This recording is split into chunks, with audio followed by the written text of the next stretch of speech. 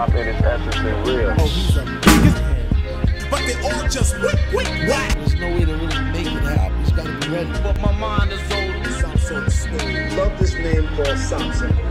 Sound was like I was a DJ with the blend all the sounds and sop up all these sounds. Welcome back, everybody, to Kickin It with BShea. I am, of course, your host, BShea. Before we begin, I do need to issue an apology. I know I've been gone a little bit longer than I expected. I think it's been a few weeks since episode 7 was posted, and that's completely on me. I mean, it was final season. I was kind of trying to get through that, and I don't know, life gets in the way, but we're back again. Oh, I'm very, very glad to be back. I know I say that almost every episode, but I mean it every episode. And, this one special because, I was back for a little bit, or I was, away for a little bit. But anyway, here we are, back in the studio, back home, if you know what I mean. This is like my favorite space on campus. But yeah, here we are on episode 8. Who would have thought episode 8? Yeah, but here we are. So, in the time I've had away, I say that like I don't know, like I needed like rehab or something. No disrespect to people who go to rehab, but I didn't. Whatever. Whatever. But yeah, with finals season, I'm at the tail end of it now. I've had not as much free time, but also some times where I've had a lot. And in that meantime, especially the last couple days, I've been just watching a lot of movies. And I know that this is a hip hop podcast and it's a sneakerhead podcast. And this will tie in, but I've been watching a lot of films.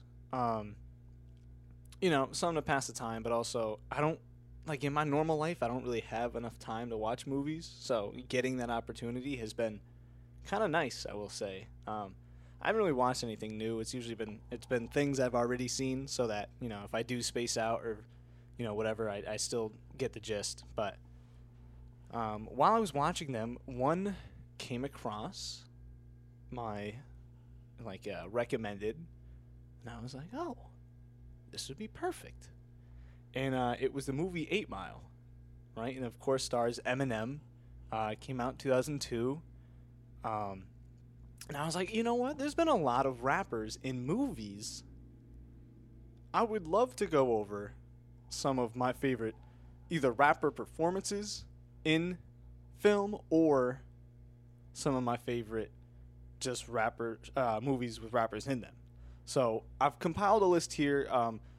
Things I've seen, like most of these movies I've already seen. There's some on here I haven't, but I just thought I had to mention, kind of thing. And I'll open it up with 8 Mile. Like I've seen 8 Mile a couple times. It's probably one of the biggest rapper movie crossovers. It's loosely based on Eminem's life. It's not Eminem specific. I mean, I think what's the main character's name? Jimmy. I mean, they call him B Rabbit or whatever. But what makes this movie so good is it really, it shows the outside life of, how much Eminem was struggling and all that. But also the rap scenes are iconic. I mean, I've probably seen that scene, the rap battle one, the last one where he's going at that guy Clarence, who knows how many times. And it's you know what I mean? It's even if you've never seen the movie, you've probably seen a clip of that battle.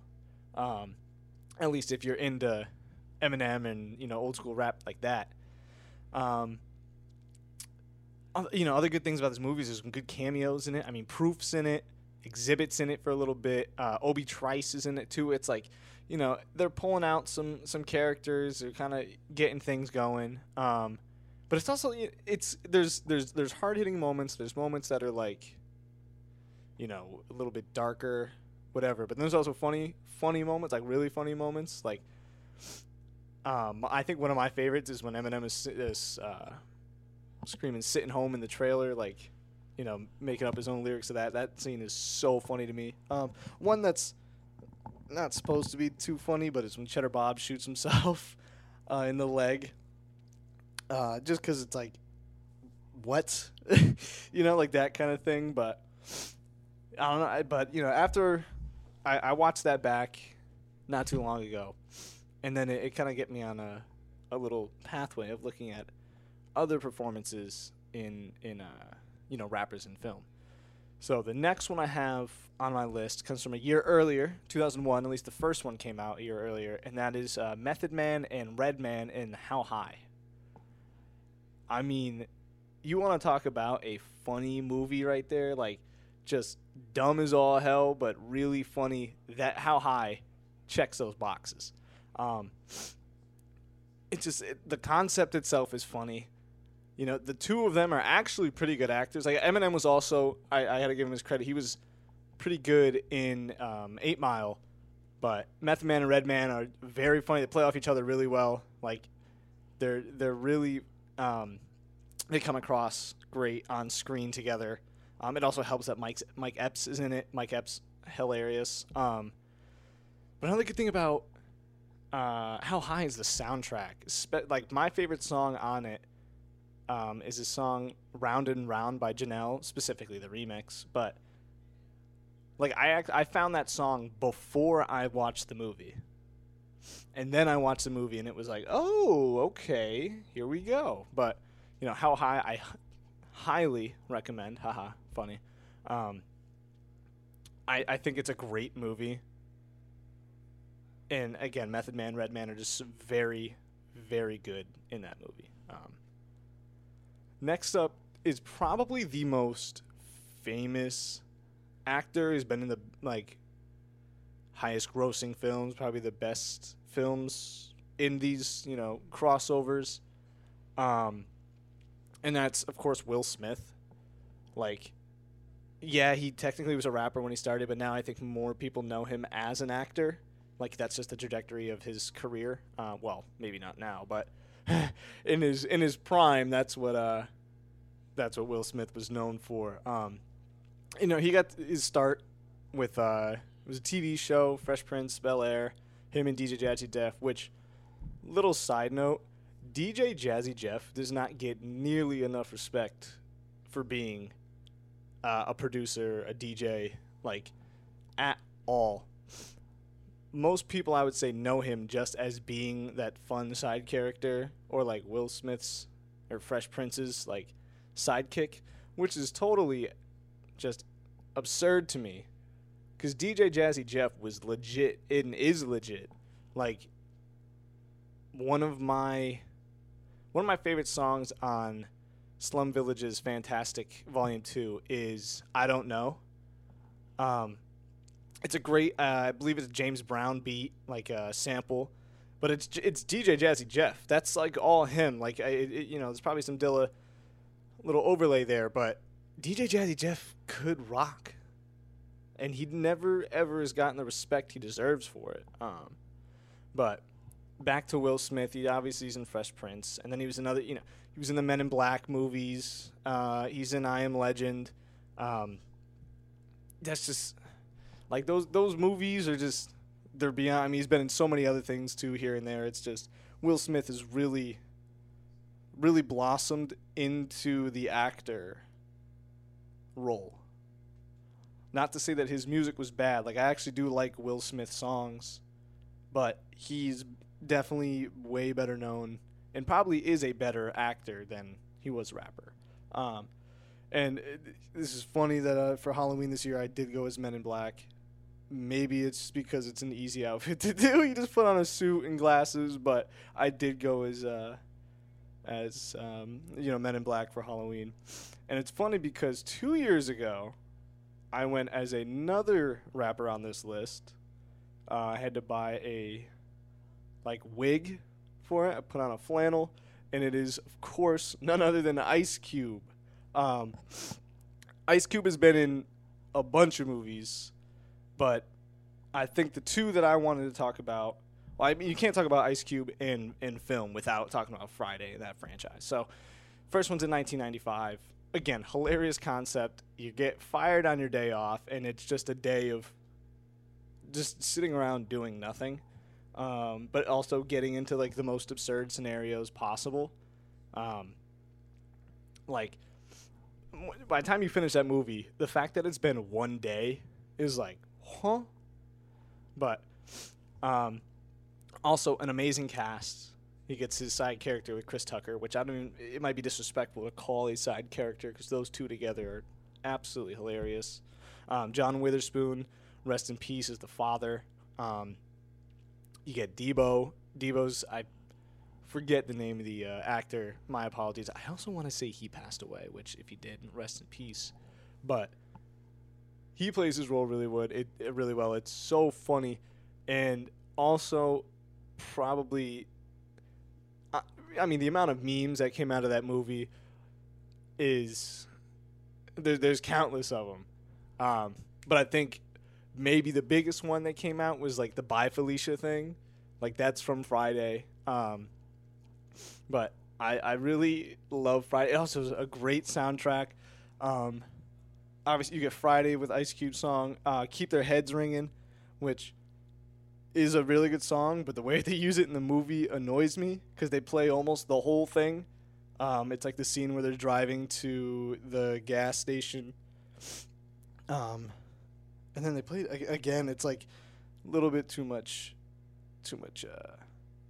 Dre right there. But, well, you know what I mean. It's too long in a movie setting, but whatever. Now, maybe like a month and a half ago, it was like, I don't know, it was late on a Friday night. I was just sitting in bed. I'm like, you know what, let me turn on a movie, whatever. And I went back to, I had seen it years before, but I was like, you know, I want to see it again. I had a conversation with one of my friends. We were arguing over whether or not Ice Cube was actually in the movie, which I forgot he was. And it's Boys in the Hood from '91.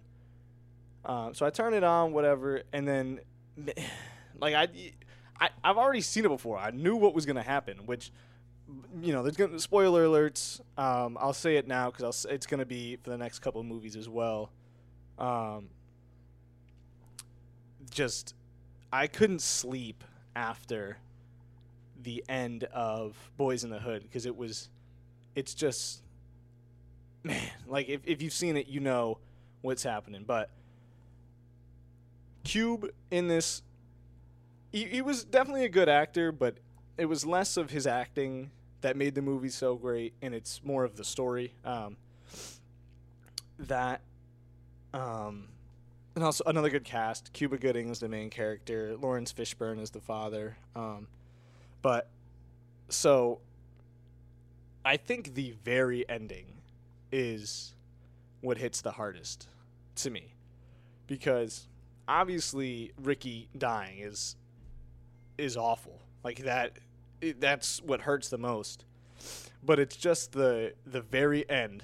So it's is it Trey? I think Trey is the name of the main character. I think Ice Cube's name is Doughboy. They're chilling out front the night after, so, you know, the night before, Doughboy kills, and, you know, like, their crew go out, they find the guys who killed Ricky, they kill them, whatever. It's like the next day, Trey, whatever, are talking, and then Doughboy walks away, and it's like, you know, that classic trope at the end, or not even trope, but like end of the movie, like they put up the card, like, you know, blah blah blah, went on to do this, and blah blah blah. Doughboy's was the next day. Doughboy saw his brother buried, which is like, damn, that one hurts. And then 2 weeks later, he was murdered.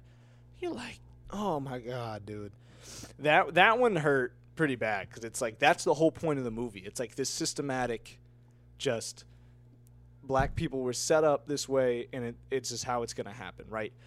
Ricky gets killed for something that was misunderstood. Doughboy gets him back. That's 3 more dead bodies. And then because Doughboy went out to kill somebody else, he gets killed. It's like, that's the whole point of the movie, is that there's really not much of a chance of escaping the projects.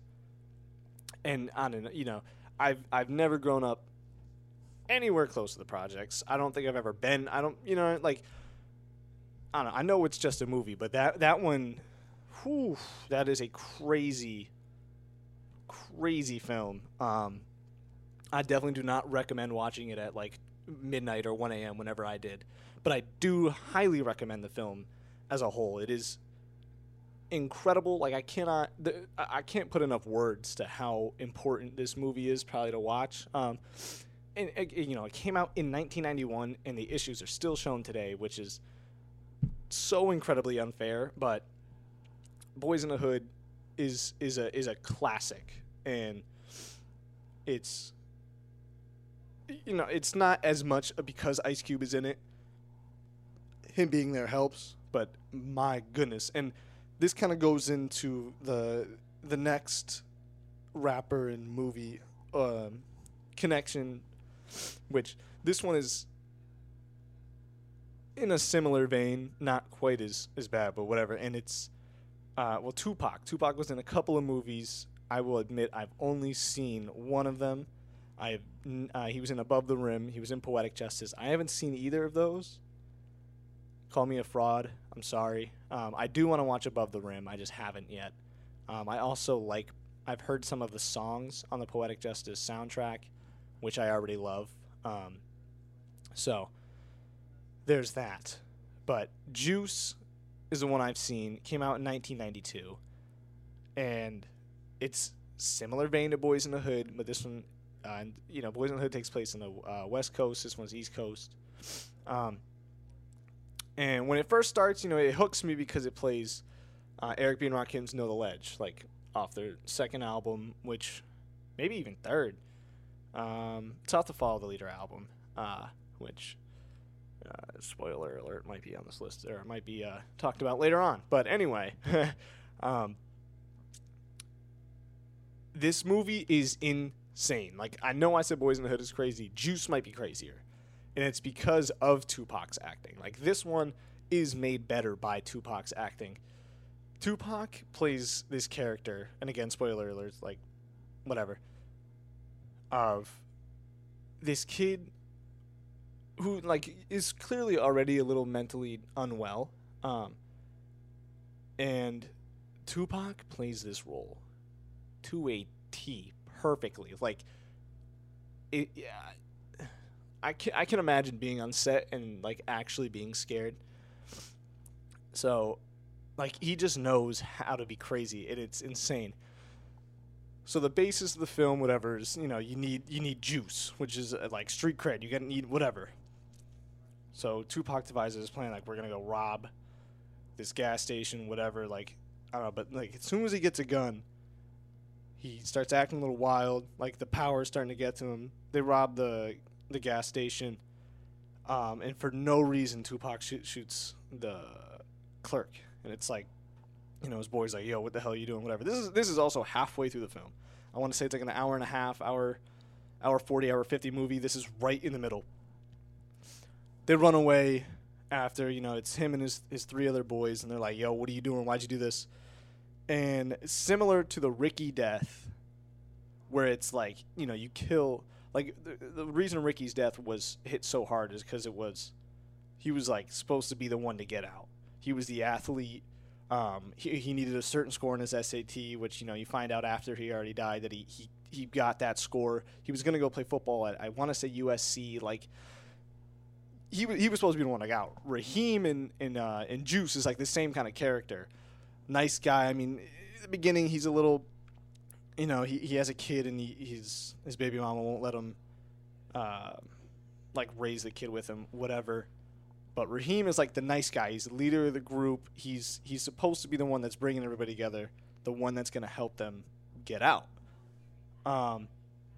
So the four of them, after robbing the gas station, go to, like, an abandoned building. Pac loses his mind. His name is Bishop in the movie, but whatever. I'm going to call him Pac. Shoots Raheem. Done. He's dead. And you're like, oh, what? Like, that one always gets me. Almost more than Ricky. And then from there, Pac is mentally insane for the rest of this movie. And it's like 45, 50 minutes left. You know, he's it's just the power has got to his head. the juices got to him, that kind of thing. So he goes on this spree. He takes out, some other like gang member guy who's been roughing him up. Tries to kill another one of the guys that like one of his close friends, and then the conflict in the movie is him and I cannot remember the main character's name. That's so sad, and I just watched the movie like a couple days ago. But anyway, Q. Yeah, Q. Sorry. So Pac and Q, they're like whatever their thing. The very end of Juice is crazy because they're they're going on this like back and forth. Basically, Pac is trying to kill Q because it's like, he knows too much. He's going to give him in. Q was just trying to talk to Pac and be like, settle things down. They end up on a roof, like the top of a roof. And the ending that's actually in the movie is that Q gets Pac over the edge just by accident. Like, they kind of stumble in. And Pac's like, yo, don't let me go. And he just slips through and falls to his death. Which is a sad ending. It's, you get to finally see the human side of Pac again. Because, he goes from being this crazy dude to all of a sudden be like, yo, please save me, please. But the original ending is way better to fit the character. So the original one it's the same thing. Q is holding Pac over, like, holding him over the edge, like, not letting go. And then there's police sirens in the background. And what Pac does is he goes, I'm not going to jail. So he lets go. Q is still holding onto his wrist, but Pac's kind of like shaking him free. He goes, Q, I'm not going to jail. I'm not going down for this. And then slips to his hands and falls. That, to me, would have been a much better ending. More fitting ending, I would say. I think the other one's fine. Especially when Q is leaving and there's like a crowd of people. And, this one kid comes up and goes, you got the juice now.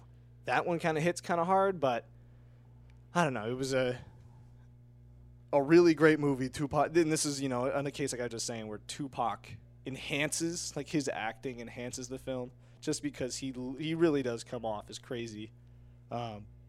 So I do want to watch Above the Rim and Poetic Justice to see if it really is like his ability to act, or if he's just really good at sounding insane. But yeah, so that's going to do that for that segment. Now so I like to do research, for these episodes, like, just to make sure I have facts right, things like that, like, of course, right? But while I've been going through a lot of these, I've come to find out a lot of my favorite albums, or some of the albums I think are the best, have come out in the year 1988. It started with, I'll start with the first one on this. It Takes a Nation of Millions to Hold Us Back by Public Enemy. I've said it before in this podcast. I absolutely love this album. They may all sound similar, but I think it works. Like, there are all these super hard beats, and then there's like a siren noise in the background, and it amps you up. Like, that is my go-to. Like, if I have any kind of game, that's my pregame playlist, or not playlist, album. Like, I'll just put it on. That's what I'm warming up to. But then as I was looking at other albums, I kept seeing the year 1988, and I was like, this is wild. So I've compiled a list here of just albums that dropped in 1988, and I think by the end, you will also come to find that 1988 was the year to make a rap album.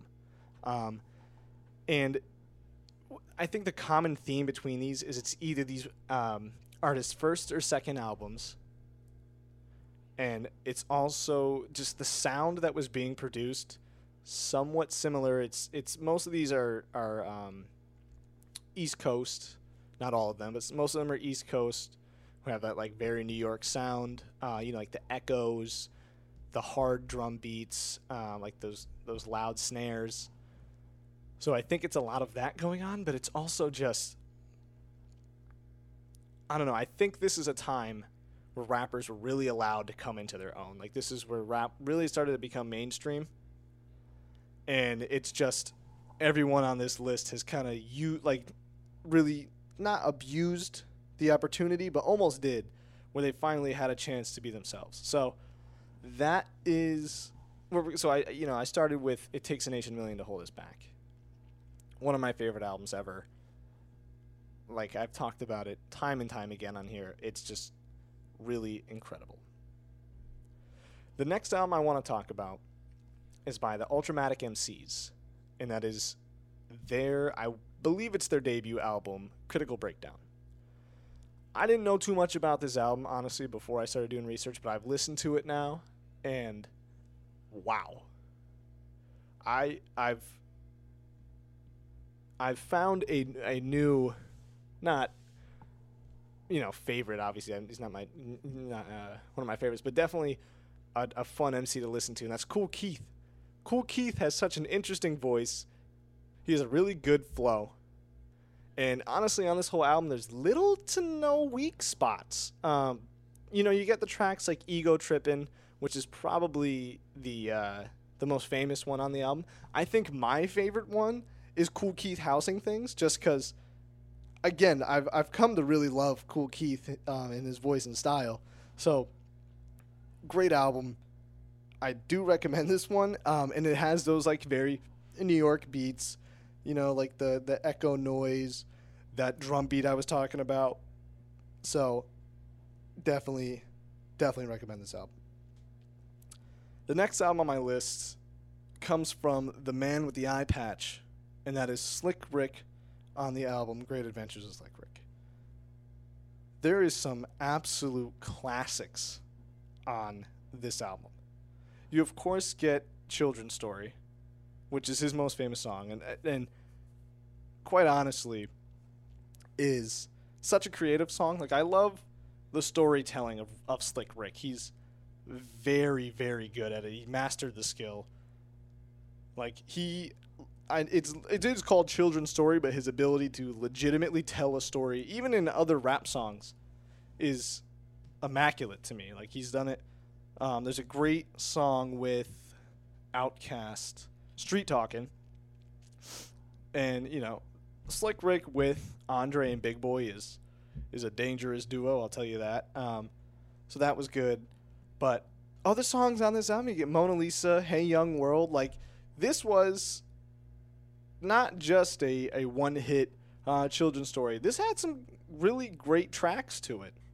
And it's a shame that this album doesn't get talked about as much as I think it should. But Slick Rick was, an impressive MC. And he also had the eye patch, which is, if for those of you who don't know how he got the eye patch, I believe this is the story. I could be wrong, but when he was a child growing up, I believe he's from New York. He was sitting by a window in his crib, like I'm talking like baby age. And I don't know, something prompted the window to break. I don't know if it was shot at. I don't know if somebody threw some at it. I don't, whatever. That's part of the story. I don't know. But when the window broke, a piece of that window went into his eye. It's his left eye. And damaged it enough where he can't use it anymore. So he just is using an eye patch the rest of his life. So, it's kind of a sad story, but he took it in a better way. So, I don't know. Shout out Slick Rick. Here I am again with the shout outs, but shout out Slick Rick. The next album that I'm going to talk about, also in 1988, this is the West Coast. This is what I was saying, not all of them on the East. This was on the West. Debut album. One of the most important founding fathers of gangster rap, and is NWA, the album Straight Outta Compton. I mean, this album did numbers for the West Coast, and that gangster rap sound. Like, they founded it. There's no other way to really say it than they founded it.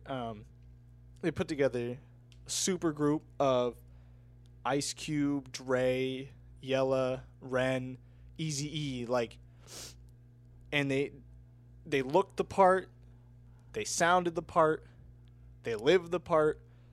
Like, they knew what they were doing, and every song on this album was in some way classic. But you get the the actual classic ones are Straight Outta Compton, F the Police, Gangsta Gangsta. Express Yourself is one of my favorites on this.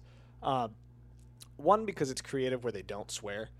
It's also Dre's primarily carrying the lyrics.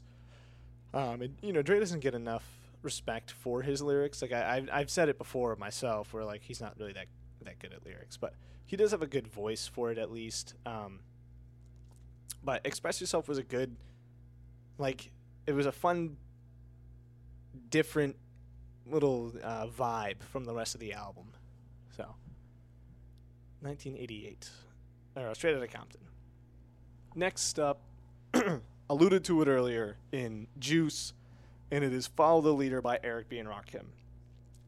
This is, I believe, their second album. If not, it's the one that follows the Paid in Full of 1987, which is one of, if not the greatest rap records of all time. So, it's really hard to follow such a success like that. Like, it really is. Paid in Full was, like I said, one of the greatest of all time. So, there's pressures to come up with something that's even going to be close.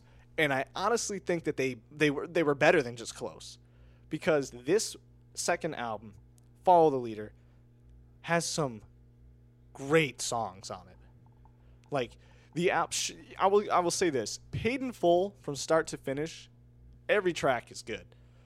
Follow the Leader has some songs that are just as good, but the whole album itself, not every song is held to that same standard. But with tracks like Follow the Leader, Microphone Fiend, Lyrics of Fury, The R, it's got some really, here's what I'll say, it's top heavy. So those tracks I just named are stupid good. The bottom ones not as great, but still a great album that came out in '88. Next up, we got a debut album from one of my favorite sounding MCs in terms of voice, in terms of style, even in terms of appearance. Like style, as in, when I say style, I mean like his rhyme style, but he also had like appearance style. And that's Big Daddy Kane on his first album, Long Live the Kane. I mean, there's some classics on this record that make the album itself a classic. You know what I mean? Raw, Set It Off, Ain't No Half Steppin', Long Live the Kane. I mean, track by track, Big Daddy Kane is almost just flexing his style, and just even the way he comes across in it, it's like he doesn't care. It's effortless to him. He also, the samples that he uses in his songs, I don't know if he produced them himself. I'm going to assume not. But, the samples, songs hit every single time. Big Daddy Kane truly is one of the greatest of all time in rap. And, getting his feet wet in his first album, it just adds to this insane year. Next up, I have Boogie Down Productions' By All Means Necessary. This is another one following, kind of like Eric B. and Rakim's, where it's following such a classic. Like their first album, Criminal Minded, came out in 1987. But the biggest storyline with this album, By All Means Necessary, is that this is the first album Boogie Down Productions released after the passing of Scott LaRock. So, it's kind of a weird dynamic now with the group. You don't have Scott. You're just coming off of it. You just had this classic. There's all these outside pressures pushing them to, get them to where they got, or where where KRS-One wanted it to be. And I think he does that. You get songs, Stop the Violence, I'm Still Number One, You Slippin', My Philosophy. Like, all these songs, you know, Scott LaRock, KRS-One was really great at the songs with a bigger message, such as, the ones I just named. And he really hits those ideas hard in this album. And, I think that's why it is such a great, great record. And it's why it's arguably their best album. I don't think it is. I still think Criminal Minded holds the light to that, but there's that. Next up, I have messed up this name before. I will not do it this time. It is Strictly Business by EPMD. It is their first album, but a couple episodes ago, I kicked myself still for it. I said Eric Parrish as if it was one guy. I know they're two. Eric and Parrish making dollars. Eric Sermon, Parrish, I don't know his last name, but whatever. I messed that up, and I was so annoyed at it, but got it right this time. Sorry, Parrish, for not knowing your last name. EPMD, Strictly Business, their first album, absolute banger. And it's because they have funny beats but dope rhymes. Like, some of the songs sound kind of goofy, but their rhymes are really good. You know what I mean? Like, it doesn't really match, but I think it works really well. And, it's got songs like Strictly Business, like You Got to Chill, both really good songs. So this album was really amazing, and it was just such a different kind of vibe, like something we hadn't seen yet, which, in the that kind of idea comes in later a lot, like Bizarre Ride to the Far Side, which came out in 92, has those, goofy sounds, funny lyrics, things like that.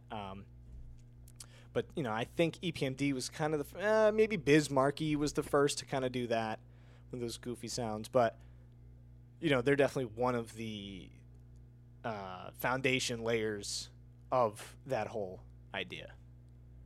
Next up, we have the beginning of what would soon be probably my favorite era of, or at least my favorite sounds of hip-hop, and that is the Jungle Brothers' first album, Straight Out the Jungle. Because what this album meant, it was a good album, but it was also the beginning of the Native Tongues.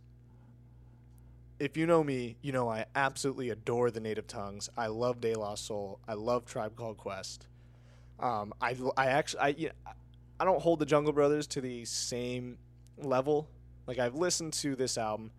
It's not my favorite, but I think this was more of, what this album led to. And it's got songs, Straight Out the Jungle. I do enjoy Straight Out the Jungle. This has always been interesting to me. On De La Soul's second album, De La Soul is Dead. They have a song, Kicked Out the House, where they come on and we're not making fun of all those house MCs. That's like not our thing. But if we were, here's how we do it. And they make like a house song. In 1988, on Straight Out the Jungle, and arguably still their biggest song by the Jungle Brothers is I'll House You, which is a house song. So I'm like, it's interesting because, you claim these guys are your brothers and, you're all part of the Native Tongues together. But I don't know who that song was aimed at, the De La Soul one. If it's aimed at the Jungle Brothers, it doesn't really make sense to me. And if that is somehow considered a diss track, that is hilarious. But, yeah, that's a wild little thing. But Straight Out the Jungle, good album. But to me, it's more important because of what it led to, less of the sounds it gives off. Next, I have this will be the second mention of Eazy-E, but this is his own album, his debut album, Easy Does It. Which, to be fair, the fact that Eazy's name is thrown on this is a little disrespectful. It should honestly be considered an NWA album, because the lyrics are pretty much written by Ice Cube. DOC and MC Ren make a couple appearances. The production is pretty much Dre and Yella. Like, it's this album was a group effort, but Easy kind of slapped his name on it. So I don't know, that kind of rubs me the wrong way, but nonetheless, it's a great album. You got Boys in the Hood, Easy does it, easier said than done. We Want Easy and Nobody Move. Like, there's more to the record, but those are my favorites on it, because each one, you know, the lyrics are great, and of course they're going to be, because Ice Cube wrote them. The beats are great, because of course they're going to be, because Dre and Yella did them. I don't know, it's Easy was almost spoon-fed a amazing record, which I don't really mind. You know, I'm just listening to it, so I love it. I think it's a little disrespectful to credit it's just Easy's album, but amazing record. Basically, it really is just almost another NWA album, which, you know, we obviously didn't get a whole lot of after Ice Cube left, kind of abruptly. So that's, you know, Eazy-E. Next up on my list is In Control Volume 1 by Marley Marl. Pretty much, so it's a good album, but really what makes it for me is the symphony. And again, it's because of Big Daddy Kane. I think he carries on this song. I do actually believe Kool Keith is on the record, or on the song. Don't quote me on that. I'm pretty sure he is. But Big Daddy Kane's verse on this absolutely carries, and I absolutely love this song. So, In Control Volume 1. Next up, I have Too Short. This is not his first time. It's hard to, because by this point, Too Short had been a rap veteran, but I don't know what his first record was, because he was, you know, he got famous for selling tapes out of a trunk in Oakland. I don't know when his first studio album was, but that's, you know, beside the point. This is definitely when Too Short became, like, started to come into his own as a rapper. He's got his, you know, explicit lyrics, but his laid-back flow and his music that you can kind of just, like, relax to. Like, Too Short is the perfect, like, summer riding, windows down kind of vibe. Like, you're going, I don't know, 25 miles an hour, like, just chilling. That's what this album is. My favorite song on it is the title track, Life Is Too Short. Definitely recommend this album. That is not it for 1988, and you know, I could keep going on, but I think you get the idea. I'll mention a few more that came out. MC Light's record, Light as a Rock, came out. Full Gear by Stetsasonic. Here on the DJ, I'm the Rapper by Jazzy Jeff and Fresh Prince. Born to Be Wild by MC Shan. Rob Bass and DJ Easy Rocks It Takes Two. Chubb Rocks Chubb Rock. Like, 1988, if I could go back, right? If I could be my age now in 1988, I don't think I would ever go outside, because I would just be listening to these records over and over and over again. This is such a, like, the fact that these all came out in the exact same year is absurd to me, because, you know, each year there's usually one or two, maybe 3, 4 good records. I just named off, 15, 17, somewhere around there. Like, this is wild. And a lot of them, again, they're either first or second albums, so it's either when MCs are beginning to come into their own, or you know, just come out the gate swinging. You know, and they also just had more of an opportunity to do so with rap becoming, you know, as big as it is, or it was. So I think that's all I'm going to have today. This is, you know, one of my shorter episodes, but kind of packed things in heavily. But yeah, you know, it's really nice to be back here. Now that I'll be on actual winter break, I don't know when my next episode will be. Hopefully it's not too late. I will be back January 10th. I'm recording this on December 19th, so I don't know if I want to go a whole nother month off, but, you know, that is yet to be seen. But yeah, if you've made it this far, Thank you so much for listening. And, wherever you're headed, wherever you're going, hope you have a beautiful day, beautiful night. Okay. Thank you. There comes a time